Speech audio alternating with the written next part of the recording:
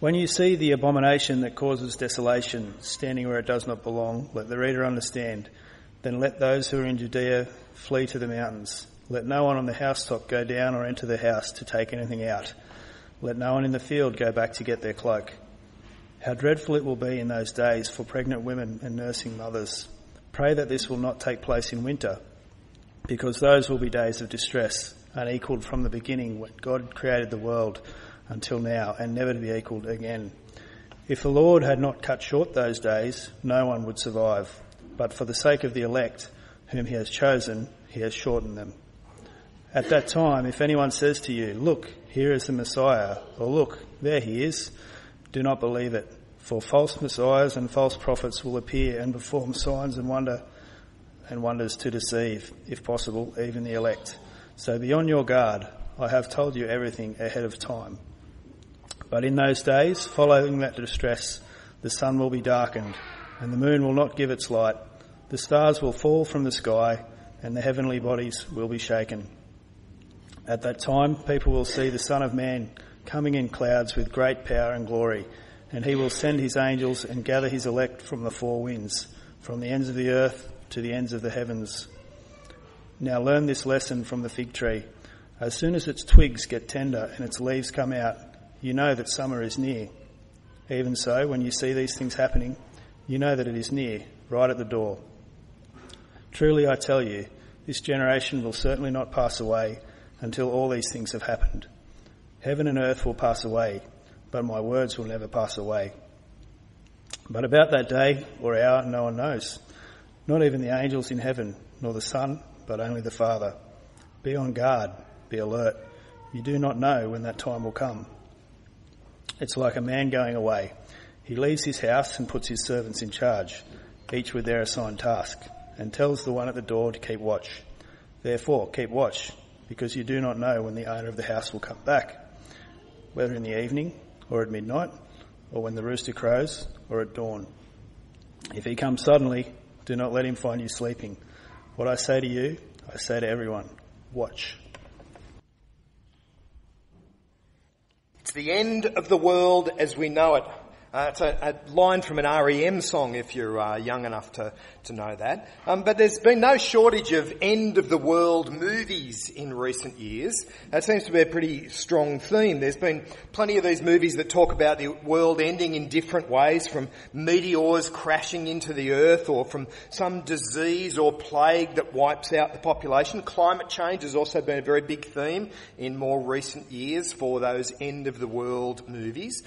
Even robots and dragons can be the means by which the world comes to an end. And it's no surprise, but nuclear war is the biggest of all of those themes about how the world is going to come to an end. But what surprises me with most of these movies is how many biblical themes and ideas they actually borrow. There's plenty of them that have almost biblical titles like Armageddon. These movies that talk about the world ending in a particular way. Now, the Bible certainly does talk about end times, and it does talk about that day when God will judge this world.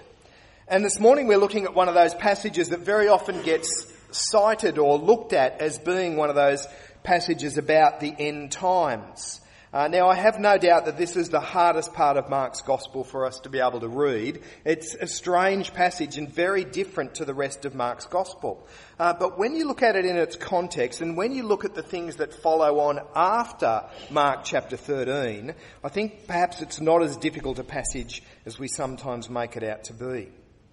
Now, at the beginning of chapter 13, if you go right to the very start, we notice that Jesus is with his disciples and he's still at the temple. The whole of these four chapters, 11, 12, 13, they're all about the temple. They all take place at the temple, and Jesus keeps making repeated references to the temple. Now, we don't have any buildings in our society today that are really the centre of national life like the temple would have been in Israel. The temple was the symbol that Israel were God's people. And it was obviously the centre of religious life, but it was the centre of national life as well. It said something about who they were as a nation. We don't seem to have any buildings that do that for us in our society today. People went there to worship God. They went there to deal with their sin. And in Jesus' day, this temple would have been a bit of a reminder of better days, when things were going much better in Israel, when they had their own king on the throne. And the temple would have been that constant reminder of the hope of Israel, that one day God would restore the kingdom, that he would send his king. The temple was the symbol of God's presence with his people, and they longed for the day that his glory would return to this temple. Now, as Jesus and his disciples are walking away from the temple, one of them makes a comment about how impressive and beautiful the building is. And Jesus responds by saying, and you read it there at the beginning of Mark 13, that not one stone of this building is going to be left on another, that the whole thing will ultimately be destroyed. Now Jesus heads down the valley through the Garden of Gethsemane and up onto the hill on the other side at the Mount of Olives, pretty close to where the temple was, only a couple of 100 metres away. And they could still see the temple. And he's there with just 4 of his disciples. And they want to know what he means by the temple being destroyed. That sounded like crazy talk to them. I mean, if the temple is the symbol of God's presence with his people, what would that mean? But Jesus knows that all of those symbols ultimately find their fulfilment in him. The temple was the symbol of God's presence with his people.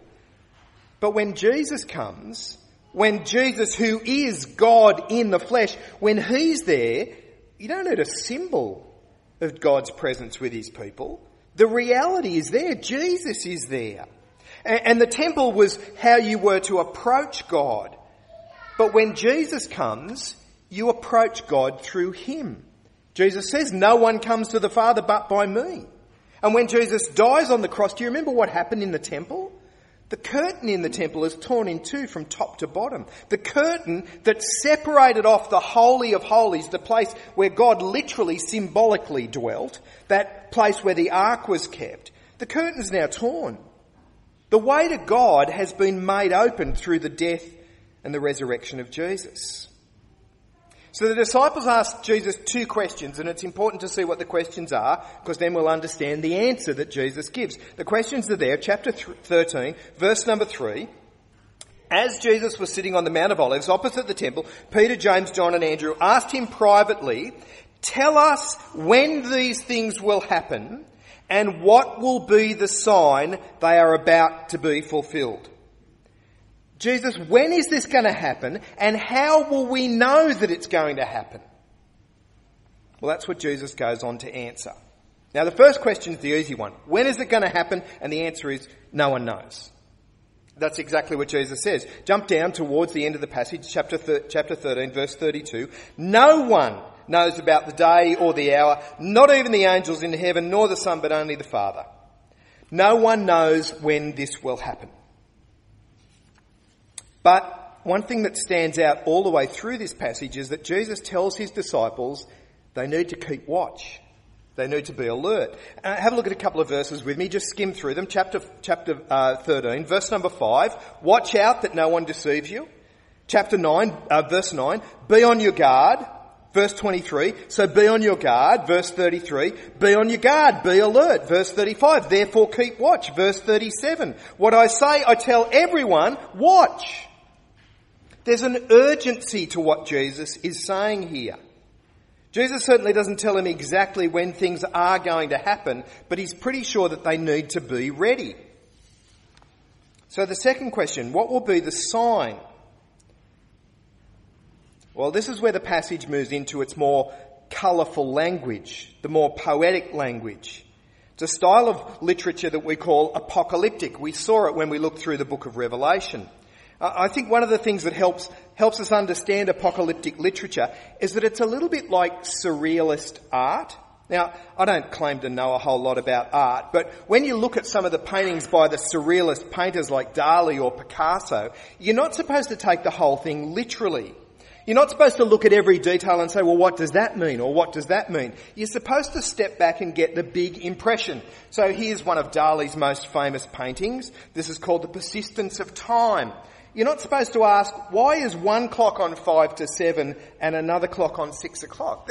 That's not the question that you're supposed to ask. You're supposed to step back and get the big picture, get the impression from the picture. Or, here's Picasso's painting of Guernica. Picasso painted this following the German bombing of a small town in Spain called Guernica during World War II. Now, there's not a single bomb or a plane in that painting, but it conveys the horror of what actually happened in Guernica on that particular day. Well, apocalyptic literature is sort of supposed to do the same thing. It's supposed to get you to feel rather than look at specific details.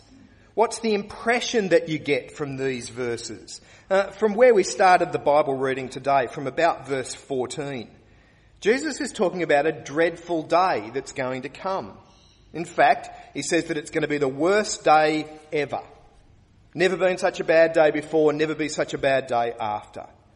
And look at some of the expressions that he uses. Have a look in verse 14. Let those who are in Judea flee to the mountains. Let no one on the roof of his house go into his house or take anything out of it. Let no one in the field go back to get his cloak. When this day comes, run. That's what Jesus is saying. It's going to be a terrible, terrible day. Verse 17, how dreadful it will be in those days for pregnant women and nursing mothers.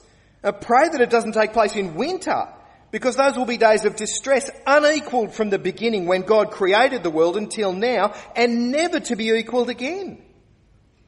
If the Lord had not cut short those days, no one would survive. But for the sake of the elect, whom he has chosen, he has shortened them. What's being described here is the most horrible time that the world has ever known or will ever know. And then down to verse 24, we actually see that this dreadful day takes on cosmic proportions. In those days following that distress, the sun will be darkened and the moon will not give its light. The stars will fall from the sky and the heavenly bodies will be shaken. Now, a lot of people look at this passage and think it's talking about the end of the world, judgment. But Jesus ties another event to this dreadful day. Look at verse 26. At that time, men will see the Son of Man coming on the clouds with great power and glory. He's quoting there from the book of Daniel.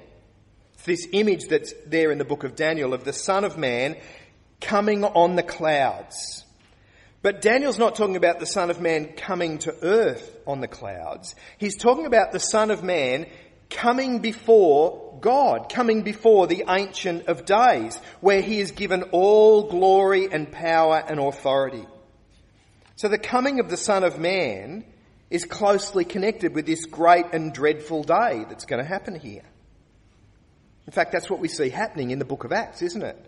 That when the disciples see Jesus leaving this earth, when he ascends into heaven, he goes up on the clouds. That's what the disciples see. If you ever watch any of those detective movies or TV shows, they often give you little details, little clues throughout the show that at the time seem quite irrelevant. You're wondering why we've been told that or why have we seen this little piece of information. And it's not until later on that you actually start to put all of the pieces together and go, right, so that's why we were shown that. Well, I think that the same thing happens as you read through Mark's Gospel. We're given all of these things in these chapters in Mark's Gospel, but if you keep reading, if you turn over to the next chapter, chapter 14, then a whole bunch of the things that Jesus has talked about actually make sense. So have a look at verses 32 to 36. Jesus says that they need to stay awake, they need to be ready, they need to watch. He tells the parable about the masters who's going away and will be returning. Verse 36 it says, if he comes suddenly, do not let him find you sleeping. What I say to you, I say to everyone, watch. And in the very next chapter, what do we see? Jesus has gone to the Garden of Gethsemane with his disciples. Jesus is praying, and what do the disciples do? They fall asleep. And what does Jesus say? Verse 37. he returned to the disciples and found them sleeping. "Simon," he said to Peter, "are you asleep? Couldn't you watch for 1 hour?" Mark 13, we're told about the cosmic proportions of this dreadful day, that the sun will be darkened. And what do we see happening in chapter 15, verse 33? "At the 6th hour, darkness came over the whole land until the 9th hour." There was a little verse that we read right at the beginning of our Bible reading from Mark chapter 13, verse 16. It says, when you see the abomination that causes desolation standing where it doesn't belong, let the reader understand. Let none of those who are in Judea flee to the mountains. Let no one on the roof of their house go in to enter their house to take anything out. And then it says, and let no one in the field go back to get his cloak. Jesus is talking about this dreadful day, but look at what we read in Mark chapter 14, verse 51. When Jesus is arrested in the Garden of Gethsemane, it says, a young man wearing nothing but a linen garment was following Jesus. When they seized him, he fled naked, leaving his garment behind. Mark 13 said that this terrible day would happen. It would be such a bad day. Don't even run back to get your cloak. And here we see someone running off without their cloak. Jesus said in Mark 13 that no one knows the hour. Verse 32 of chapter 13, no one knows about the day or the hour, not even the angels in heaven nor the Son, but only the Father. Be on your guard, be alert. You do not know when that time will come. But look at what happens in verse 41 of chapter 14. Returning the third time, this is still praying in the Garden of Gethsemane, he says, are you still sleeping and resting? Enough, the hour has come. One chapter before this, Jesus says no one knows the day or the hour, and now he says the hour has come. There's one little last clue that Jesus gives us, I think, in this warning in chapter 13. About being ready. Have a look, chapter 13, verse 35. Therefore keep watch, because you do not know when the owner of the house will come back, whether in the evening or at midnight or when the rooster crows or at dawn. 4 different times are mentioned, and they happen to be the 4 different times at which the next events will happen in the book of Mark. It'll be in the evening that Jesus is betrayed by Judas in the Garden of Gethsemane. It'll be in the evening when he's betrayed by Judas at the Last Supper. It'll be at midnight in the Garden of Gethsemane when Jesus is arrested. It'll be when the rooster crows that Peter denies Jesus. And it will be at dawn that Jesus is taken before the Sanhedrin. I don't think it's a coincidence that all of these clues are in there in chapter 13 and find their fulfilment in chapter 14. Mark expects that when you've read chapter 13 that you're going to go on and read the next chapter as well. What's going to be the worst day in human history? What's going to be the most dreadful thing that will ever take place on this planet? Surely it's got to be the death of the Son of God, hasn't it? I mean, what could be more horrific than Jesus taking the sin of the world on himself and paying for it in his death? Jesus said to the disciples that this generation isn't going to pass away until these things have happened. And they didn't. They saw him nailed to the cross. All the way through Mark's gospel, there's been this funny thing happening because the religious leaders keep looking for a way to arrest Jesus and they want to kill Jesus. And Jesus keeps saying to the disciples, the religious leaders are going to arrest me and they're going to kill me. They want him out of the way, and Jesus knows what's going to happen. I think all the way through the Gospels he's trying to prepare his disciples for this dreadful day that's going to be dreadful for them as well. Nowhere near as dreadful as it is for Jesus. But what's about to happen isn't some unexpected event. The arrest of Jesus in the Garden of Gethsemane is not a mistake, and Jesus wants them to be completely aware of that. This is the day that Jesus knew would come. This is the day the judgment of God is going to be poured out on him.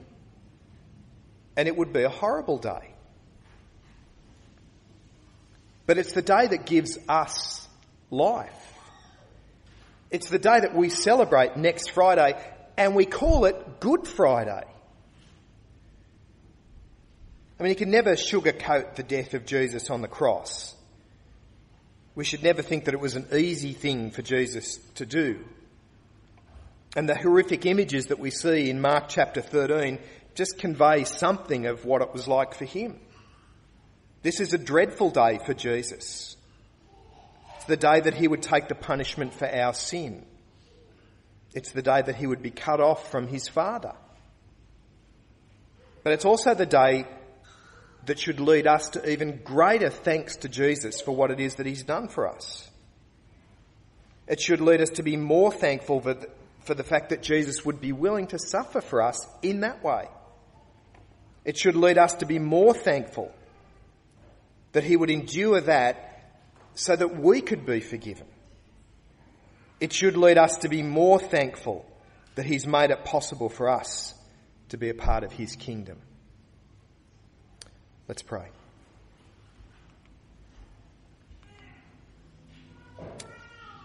Our God and Heavenly Father, as we move towards this time of Easter, as we remember again what we call Good Friday, help us to remember how difficult it was for Jesus to face that day, for him to endure that hardship, for him to endure that pain and that suffering, not for his benefit, but for our benefit. We know that indeed it is a good day, not an easy day, but a good day for us, because it is the day on which our sins were dealt with. It was the day on which the pathway was made open for us to enter into a relationship with you through the forgiveness that comes in Jesus. Father, we are thankful for what it is that you've done for us. We are thankful for that sacrifice that was made. And we pray that you would help us to live lives that reflect our thankfulness to you for all that you have done. And we pray those things in the precious name of your Son and our Saviour, Jesus. Amen.